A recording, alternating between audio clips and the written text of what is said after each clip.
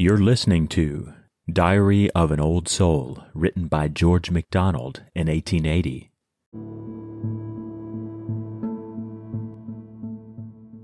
The faith I will, aside is easily bent.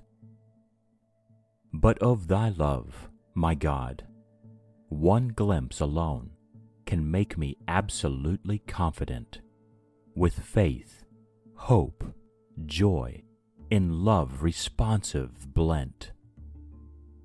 My soul then, in the vision mighty grown, its Father and its fate securely known, falls on thy bosom with exultant moan.